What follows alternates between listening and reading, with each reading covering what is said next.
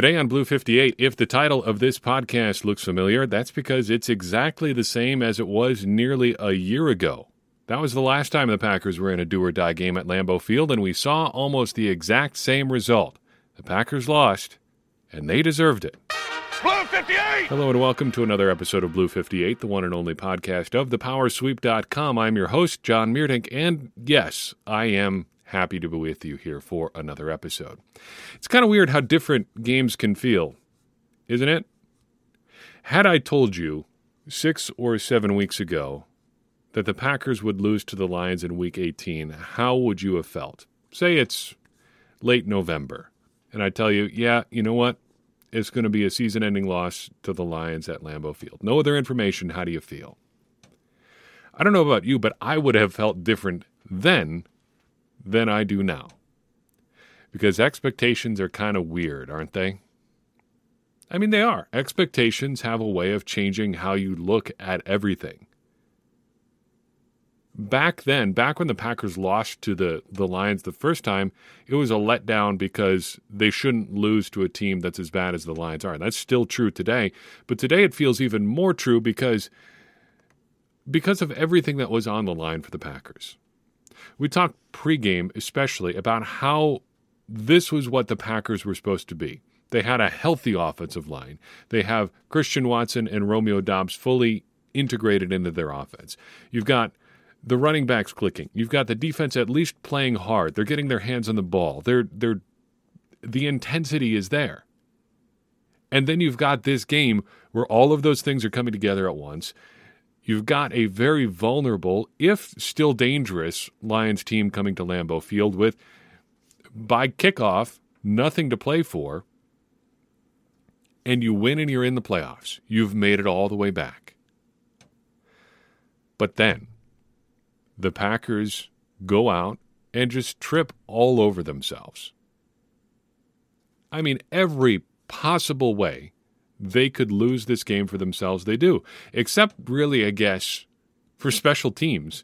Unlike that loss to the 49ers last year, it wasn't the special teams catastrophe that really helped the Packers lose this game. No block punt, no block field goal. You did have the Mason Crosby miss, but it's a 53-yarder in some significant cold. Yeah, he made the one last week against the Vikings. Asking for another one is probably asking a little bit too much.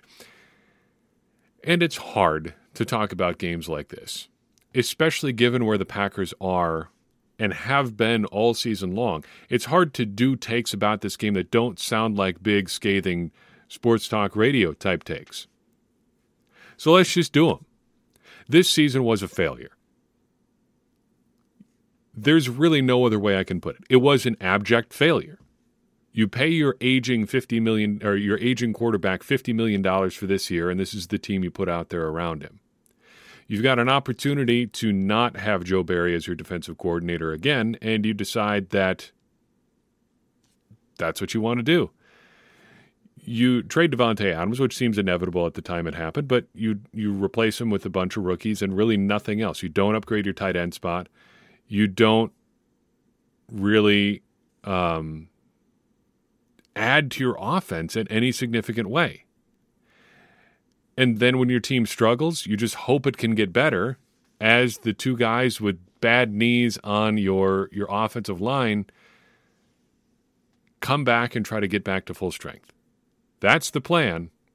You hope for the best from there, and here we are, out of the playoffs, 8-9. Aaron Rodgers was a failure. You get paid $50 million for this year, and this is what the Packers get in return all season long. And this is what the Packers get in game-on-the-line situation. You win and you're in. You lose, and you get the attention that you're not really looking for. We'll talk about that more in a second here. You get the non-Rodgers skill players largely being a failure in this one. Christian Watson, good. We will prevent our lovely, beautiful son, Christian Watson, from having any criticism sent his way, at least after this game. But other than that, there's a lot on this offense that is not great. drops across the board.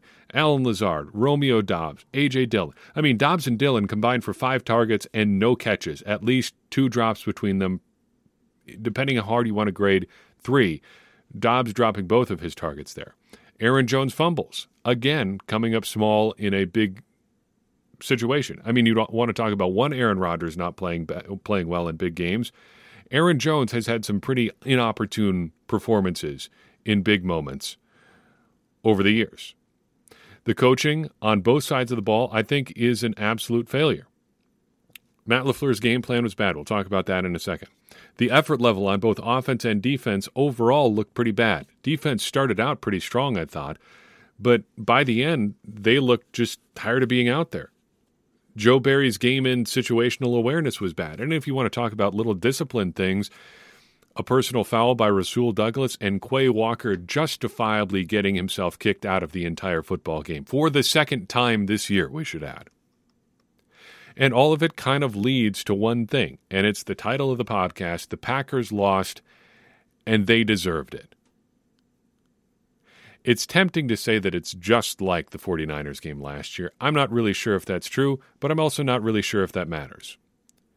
The bigger point is that it's all on the Packers. It was all there in front of you once again, and you just threw it all away.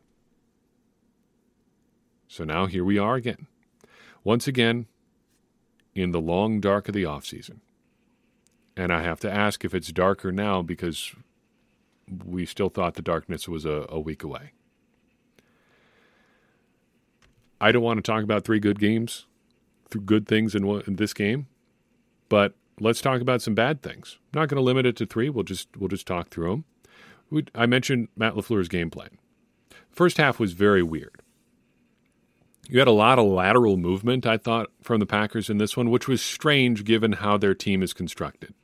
End arounds to Christian Watson and Allen Lazard. Lazard getting one on 4th and 1, and then Lazard getting again later. Christian Watson serving as the behind-the-line guy on play-action bootleg stuff. Watson, at least, is somewhat understandable because he's just so fast, the thinking you would assume is just get the ball in his hands and he can do something with it.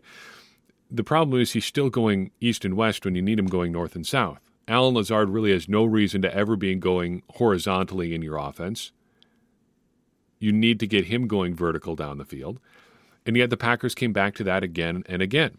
The Packers also returned several times to empty sets, either by motion or just lining up that way outright. At least 3 times they did that in their first 5 drives. They had a 3rd and 5 on their 3rd drive that resulted in Aidan Hutchinson getting the strip sack on a weird blocking situation where John Runyon kind of almost shoves him around Yosh Nijman. Nijman, rough game in this one, apparently due to injury because he came out midway through the game.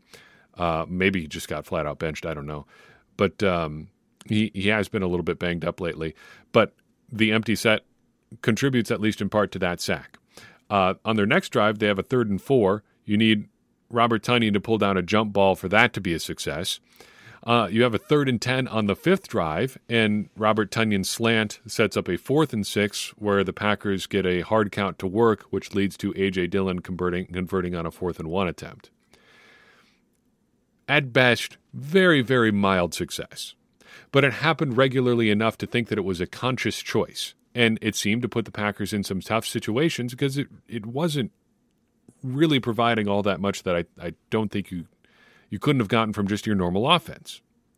You also have Allen Lazard's 4th down call as a part of Matt LaFleur's game plan there. LaFleur has been extra aggressive here down the stretch going for it on 4th down. And in a vacuum, even in the context of the game, I don't even think I disagree with that decision. I do, however, disagree with the play call because you've got Aaron Jones on the field, you've got Aaron Rodgers on the field, you have Christian Watson on the field, and your money down play is Allen Lazard running sideways. I don't understand the thinking there. I think you can question whether that was a purely LaFleur call or whether Rodgers had a call there because it seemed like he was making some adjustments at the line there for how that play went. In any case, it was the play they ended up running on 4th and 1 in their own territory. And it ended up putting points on the board for the Detroit Lions. Then in the red zone, 0 for 1 on touchdowns again. You got a first and goal run with Aaron Jones going inside zone from shotgun. You've got a second and goal run with A.J. Dillon getting a split zone look, it looked like, with Mercedes Lewis whiffing on a left to right block there. And then on third and goal, Aaron Rodgers scrambling around and throwing late over the middle to Dillon. It falls incomplete. I think that's the Packers going 0 for 4 in the red zone against the Detroit Lions. And that's really how the season gets decided. Boy, that is a pretty stunning indictment of a team that was considered just money in the red zone or the gold zone as little as 2 years ago. Things were down from 2020 in 2021. Now they've fallen completely off a cliff. And after things went so badly in the 2020 NFC Championship game, it seems like things have never been the same because the Packers had trouble in the red zone in that game as well. Let's talk about Aaron Rodgers. One of my sole criteria for him meeting expectations this year, remember when we did that way back when, talk about meeting expectations, what it would take for him to meet expectations? One of the things was playing like an MVP caliber quarterback again. Well, he didn't do that. The other one was don't be the problem.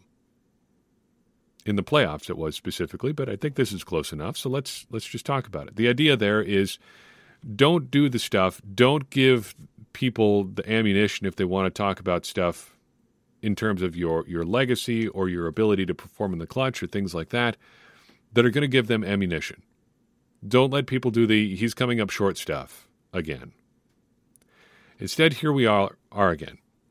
It's all going to be there, whether it's true or not. Hero ball. Last throw and interception, missing throws, body language. Whether it is or it isn't his fault, you're going to have those same conversations because Rodgers allows it to be by not playing up to his own standards in a gotta-have-it game again. Joe Barry, start was pretty good. On balance, honestly not too terrible. Forced 4 3-and-outs, held the Lions to 20 points.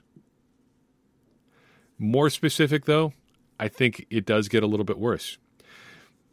I think the one thing I would highlight, other than the running defense being about as bad as it's always been, Jared Goff never seemed like he was all that bothered in this game. Just watching from the couch, it looked like nearly all his mistakes were self-inflicted.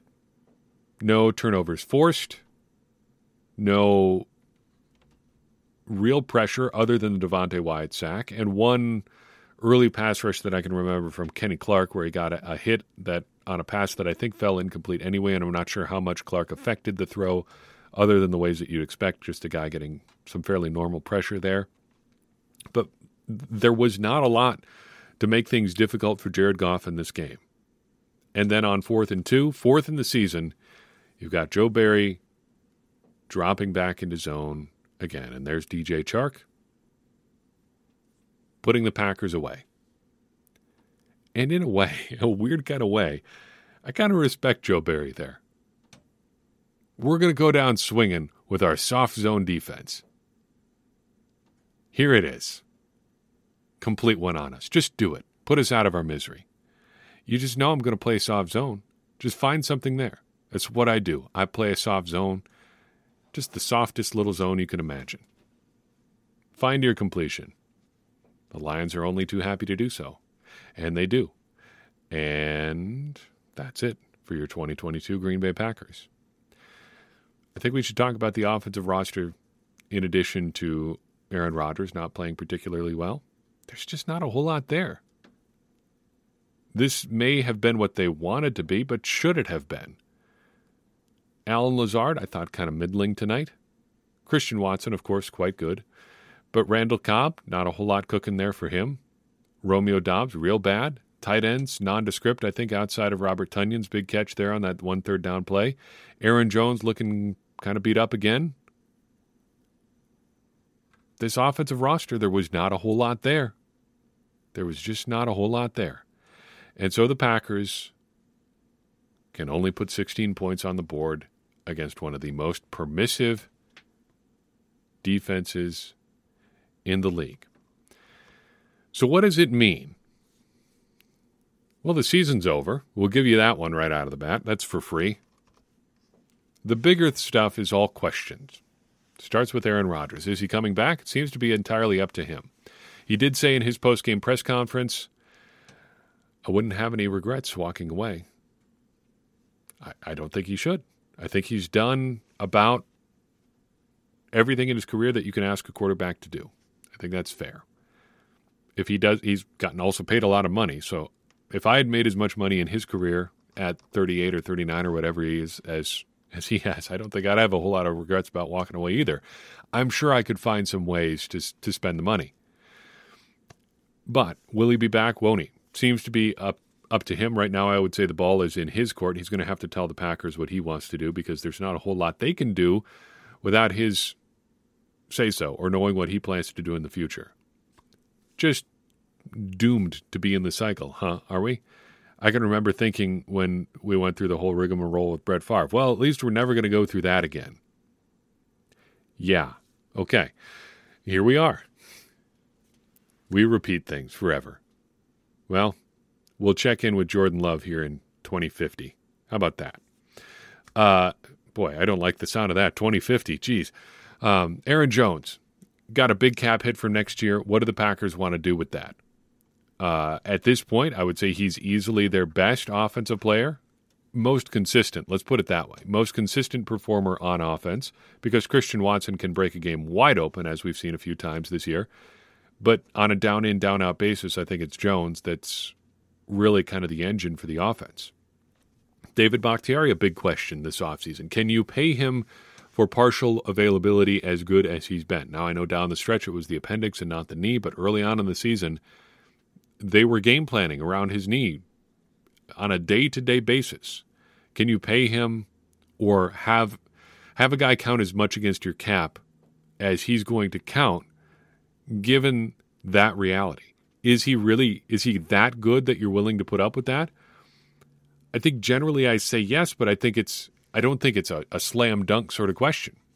Is Randall Cobb coming back at all? Is Mason Crosby coming back at all? Questions that need answering. For both Cobb and Crosby, I think you proved what you need to prove. Now, I understand that you've got only so many years that you can play football, but if it's not going to be in Green Bay, and it doesn't look like, I would guess it's probably not in Green Bay for Cobb for sure. And Crosby, boy, gutting it out all season long, it seems like, with nagging injuries, ending with a pretty respectable stats, I should say. Not even just respectable, quite good. That 56-yard kick is going to stick in my memory against the Vikings last week for a long time. One of the best of his career. But, shoot, he looked beat up and just couldn't get it to the end zone pretty much all season long on his kickoffs. More practically speaking, what do the Packers do with their defensive coordinator situation? Did Joe Barry do enough down the stretch to save his job? I hope not, because that feels like missing the forest for just 2 or 3 trees, and trees that may not really have had that much to do with Joe Barry to begin with. Torturing that metaphor a little bit, but we've talked the last couple of weeks about, the Packers have been playing better, and I think they have.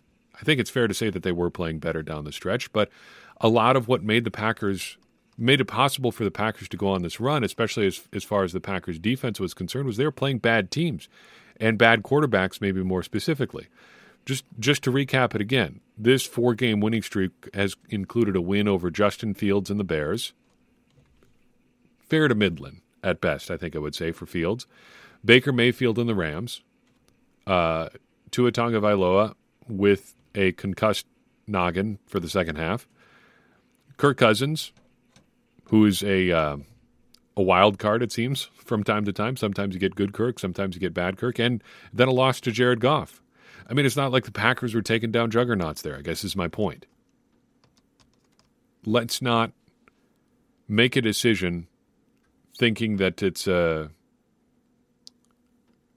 first steps of building on something when it's really just you made some good plays, yes, against some bad guys.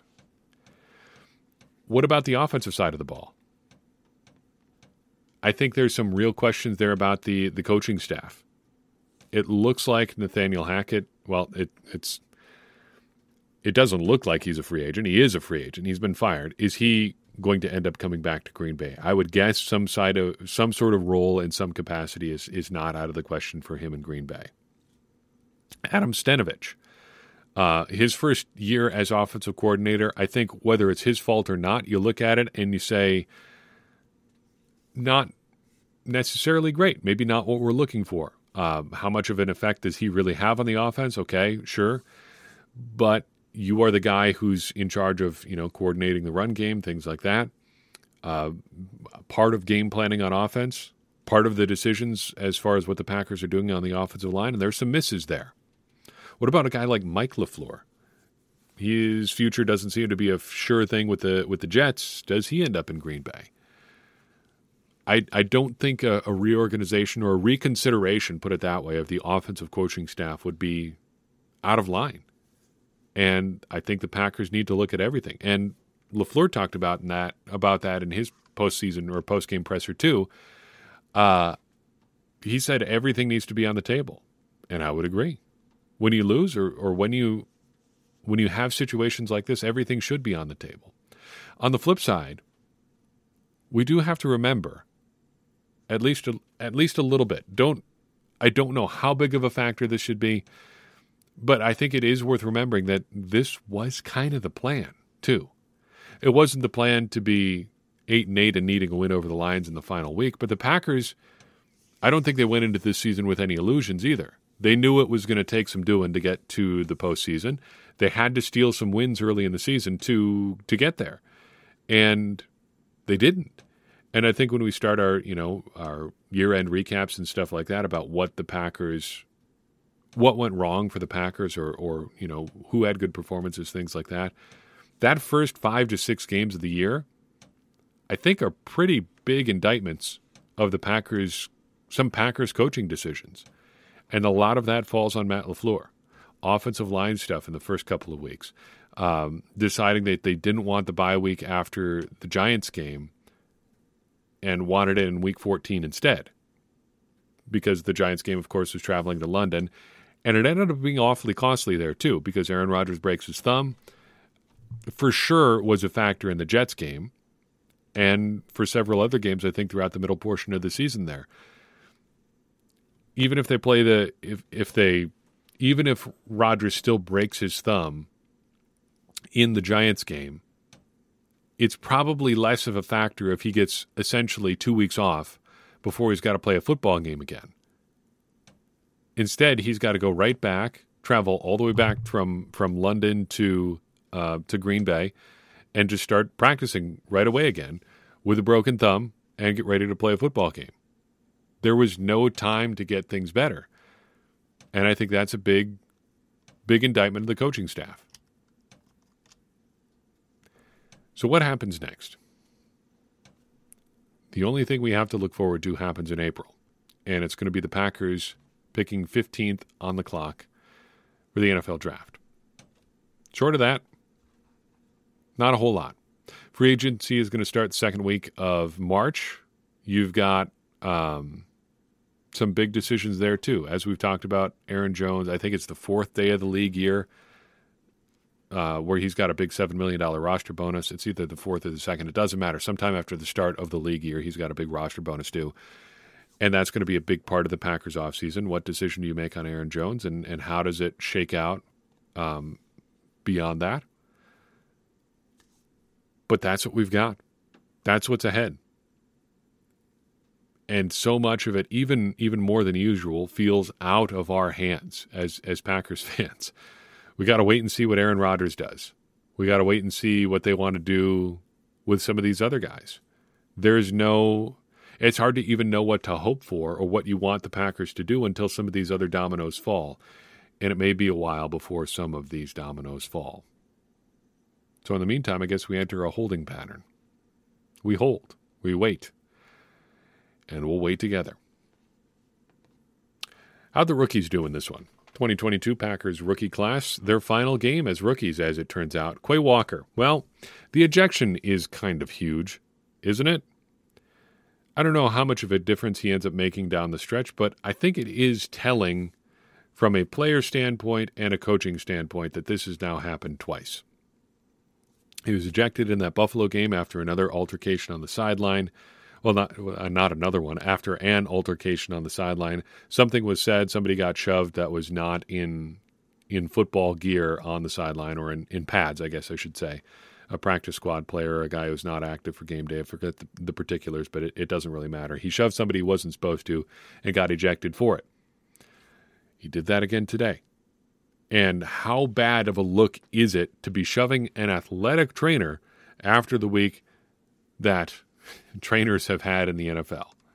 The Damar Hamlin situation really kind of highlighting the importance of medical staff at a stadium, and on a play where DeAndre Swift looks like he might be pretty badly hurt, Quay Walker shoving a trainer who's ready to give medical aid to an injured player is about as bad as something could get. And kudos to the trainer, I thought, at least on the replay angles that I saw. But Quay shoves the guy, I think it was a guy, but Quay shoves the trainer, and the trainer turns around and is like ready to go, like ready to get in Quay's face. And this is a 240-pound, professional athlete who, from the looks of it, had 6 to 8 inches on this guy. He doesn't care. He's ready to get up in Walker's face. And I kind of respect that. That's pretty cool. Prior to the ejection, though, I thought Quay was having one of his better games. Just seemed more aggressive, especially against the run, and aggressive in a way that put him in the right spots, as opposed to guessing sometimes earlier in the year and ending up out of position.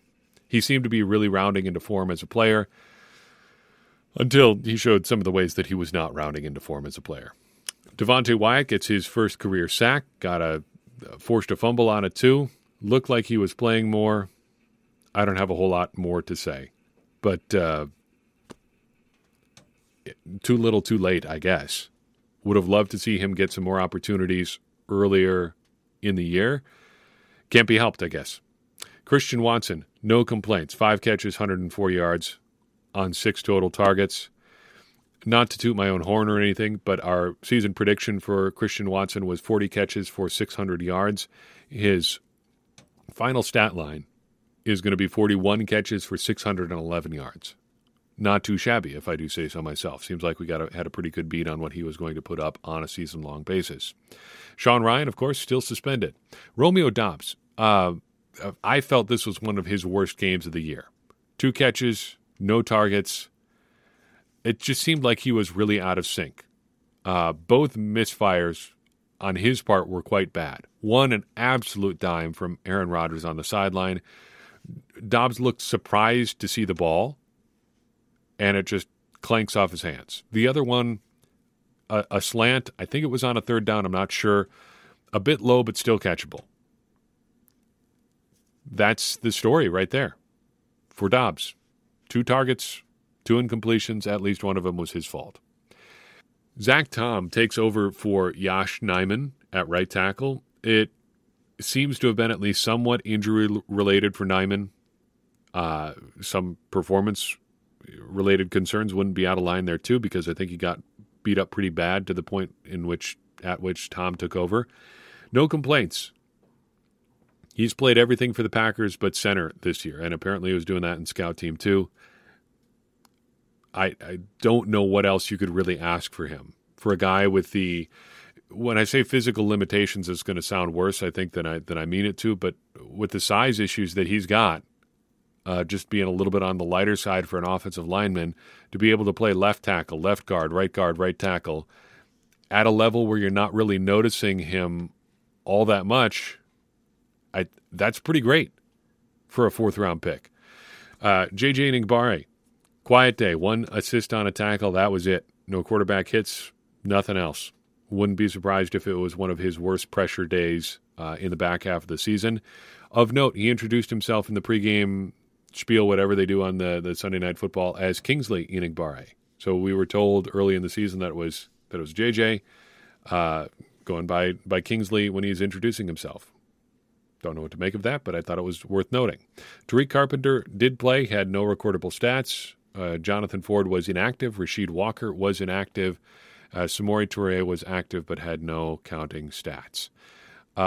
Returning to Ford for a second, we've got to come up with a name for a season where you're on the roster for as many games as he was and are never active. Like over the season, over 17, that's like a platinum sombrero, the golden sombrero in baseball, 0 for 4 strikeouts or whatever. Not even getting into a single game, despite being on the active roster for the entire season, is an achievement in and of itself. And I don't say that. I feel like when we talk about Ford here, that it comes off like an indictment of who he is as a player. I don't mean it that way. I just wonder what the coaching staff and the general manager is thinking, keeping him around, along with two other defensive linemen who spent all or nearly all of the season on the practice squad, and Chris Slayton and Jack Heflin, and never were on the 53 or active for a game either. For a team with as many issues defending the run as the Packers have had this year, that is weird. To me, at least. Maybe Brian Gutekunst looks at me and says, it's not that weird, is it? Again, we've tried nothing and we're all out of ideas. Let's clean out the notebook and say goodnight to the 2022 Packers. Uniform-wise, great-looking game. Packers, 4 out of 4. Perfect, no complaints, no notes. Late season Packers football, green at home, grass stains, cold weather, long sleeves. Thumbs up, 2 thumbs up, 4 thumbs up. Great, no notes. Lions, 3 out of 4. Nearly went 3.5 out of 4, but I knock off half a point here after thinking about it for the all-white socks. Need some contrast in the lower half here. But I do like that they went white over white. They've got a couple options there for the lower half. Could wear silver pants, could wear blue pants. I do like the white over white. Not a bad look. Still need some contrast there in the lower half. Throw on some blue socks. Then you're really cooking there. Apparently the Lions are going to rework their uniforms either this offseason or next. Interested to see what they come up with. Matchup-wise, I think it's a 2 out of 2 for a total of 9 out of 10 points. Very little complaints. This was a good-looking game. On special teams, Keyshawn Nixon had a game that was not really all that noteworthy, which is a big departure for him. It looked pretty obvious that he was not 100% from an injury perspective from the get-go. But it seems like the Lions went out of their way to really beat up on him in this game. Like every opportunity they had, it was a guy, holding him up, and then he got help, and Nixon just got hammered. And credit to Nixon hanging in there and taking everything they dished out. And I'm not like accusing anything of the Lions of anything untoward here. It's completely legitimate what they were doing. It just seemed obvious to me that they were going like, we're going to be physical with him, make him regret taking these kicks out whenever we can, as a real strategy there. It appears to have worked because he was overall pretty limited here. I want to return to the Quay Walker thing and also mention Rasul Douglas's personal foul. So the Douglas situation here is the Packers were trying to call timeout as the Lions were lining up for a kick. He walks in, tries to grab the ball to prevent Michael Badgley from getting in essentially a practice kick there from distance. Is that a smart thing? Is that a dumb thing? I don't know. It's a little gamesmanship from Douglas, but one of the Lions players takes a little bit of an exception to that and shoves Douglas, and Douglas retaliates, hits him in the face, and gets called for a personal foul. There's not a lot of wiggle room there. Yes, it's the second guy getting caught, but I mean, you're responding, which is a no-no, and you're escalating, which is an even bigger no-no. And I mentioned that along the lines of the Quay Walker situation too, because I think if you want to do the Packers have coaching issues take, this is some of your best ammunition. I don't like to go down that role a whole lot because I think you end up in situations where stuff is unfalsifiable and unprovable, and you're not, unless you're in the locker room, going to get a lot of sourced information about that. So from where I sit, podcasting about the team, there's not a whole lot I can really talk about there. But if you are a fan, and if you're just trying to assess the Packers, if you want to approach this situation from saying the Packers have coaching issues, that is some pretty noteworthy ammunition for your cause, I think, because that's just discipline stuff. And I think for all of the improvements the Packers defense did make down the stretch, even adjusting for some of the quarterbacks they've been playing, discipline has been a bit of an issue start to finish with this team. And I think that's been a very consistent sort of thing under Joe Barry. Sometimes the performance is good, sometimes it's not good. The discipline doesn't seem to be there consistently. As far as cool stuff, few and far between, especially in a loss like this. One of the things that I always like to see, that just because it's a fun thing, is when Aaron Rodgers goes turbo cadence. So we saw it a couple times in the second half, but on the Packers' 7th drive, they get a 3rd and 3. Aaron Rodgers comes to the line, normal pace. I think it was trips to the right side. If whatever it was, Allen Lazard was lined up as the inside guy on the formation. So Rodgers and the offense are coming to the line. Aaron Rodgers assesses the defense as he's coming under the line, ducks under center, yells turbo, and off they go. Next available opportunity, they snap the ball, just really, really going fast. That's something he does from time to time. It's just basically like an offensive-wide hot route. Like I've seen something, I'm going to say one word and we'll snap it. That was cool to see, and it just showed his command of the offense, even in a game where the offense isn't executing all that well, even Rodgers executing all that well. It was cool play, and just a shame that the offense really couldn't get anything sustained going for most of the game, because Aaron Rodgers, I think, can still do it. I think if you look at Rodgers this year, and this is something a take I probably want to refine a little bit over the next few days and weeks and things like that as we assess where he's at, in the scope of the season. There's being able to do it, and by it you mean play quarterback at a high level, and then there's just doing it. And I think this season, to me, it was not evidence that we've got Aaron Rodgers and Aaron Rodgers who is done, who is all washed up. He may be more limited than he was in the past, but I still think you see a guy who is in command of the game, whose accuracy in situations where he is at least mostly healthy is there. He can make the throws, I guess is my point. He can execute the level of the offense at a high level, but this year just didn't do it on a consistent basis. Yes, there were things that were out of his control, personnel stuff, offensive line being hurt, but he just didn't execute a lot of the time. And that is a big problem when you're getting paid as much money as he is, because that increases your expectations for that kind of player. It's got to be better than this for the amount of money he got paid this year and probably stands to make next year.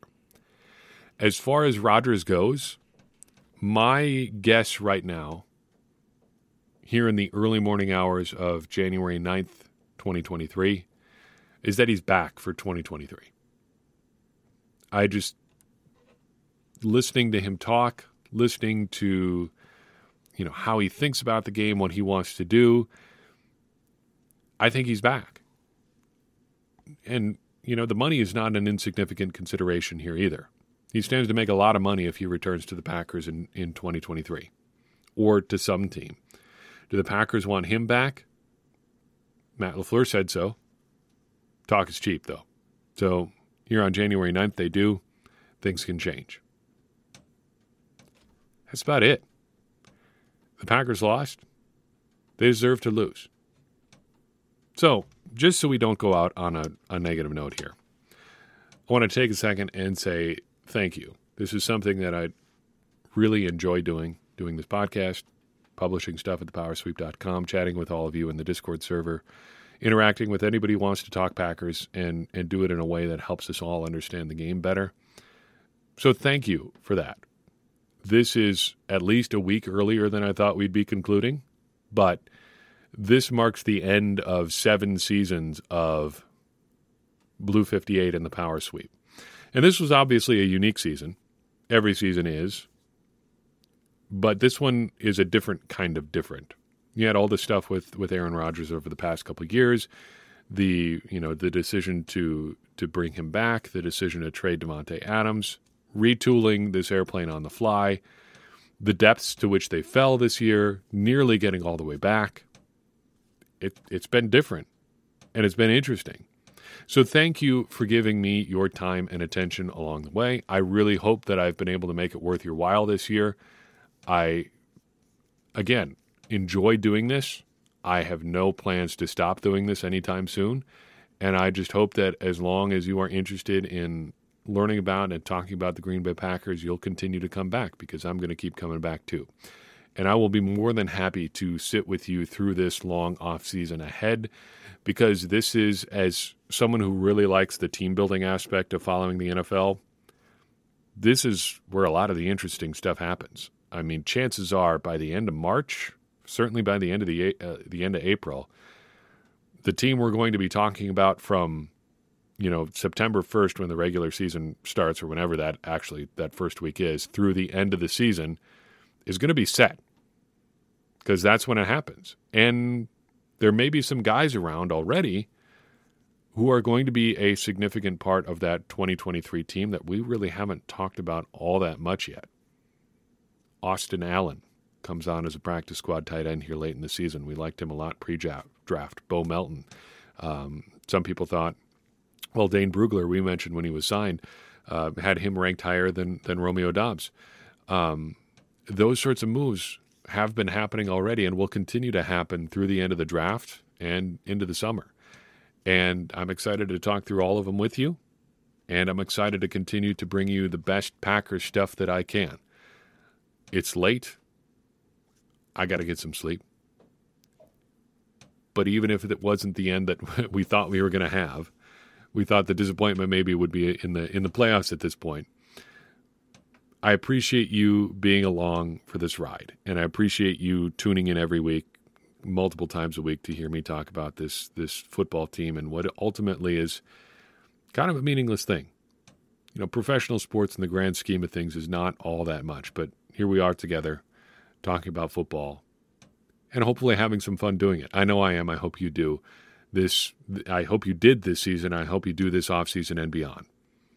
Anyway, that's all I've got for you in this episode of Blue 58. I appreciate you listening in. I would appreciate it even more if you would take a second and share this episode with somebody you think is going to enjoy it. It's going to help more people find the show and get more people involved in this conversation that you and I are having about the Green Bay Packers, which in turn is going to help all of us, me included, become smarter Packers fans. And as I always say, smarter Packers fans are better Packers fans, and better Packers fans are what we all want to be. I'm your host, John Meerdink. We'll see you next time on Blue 58.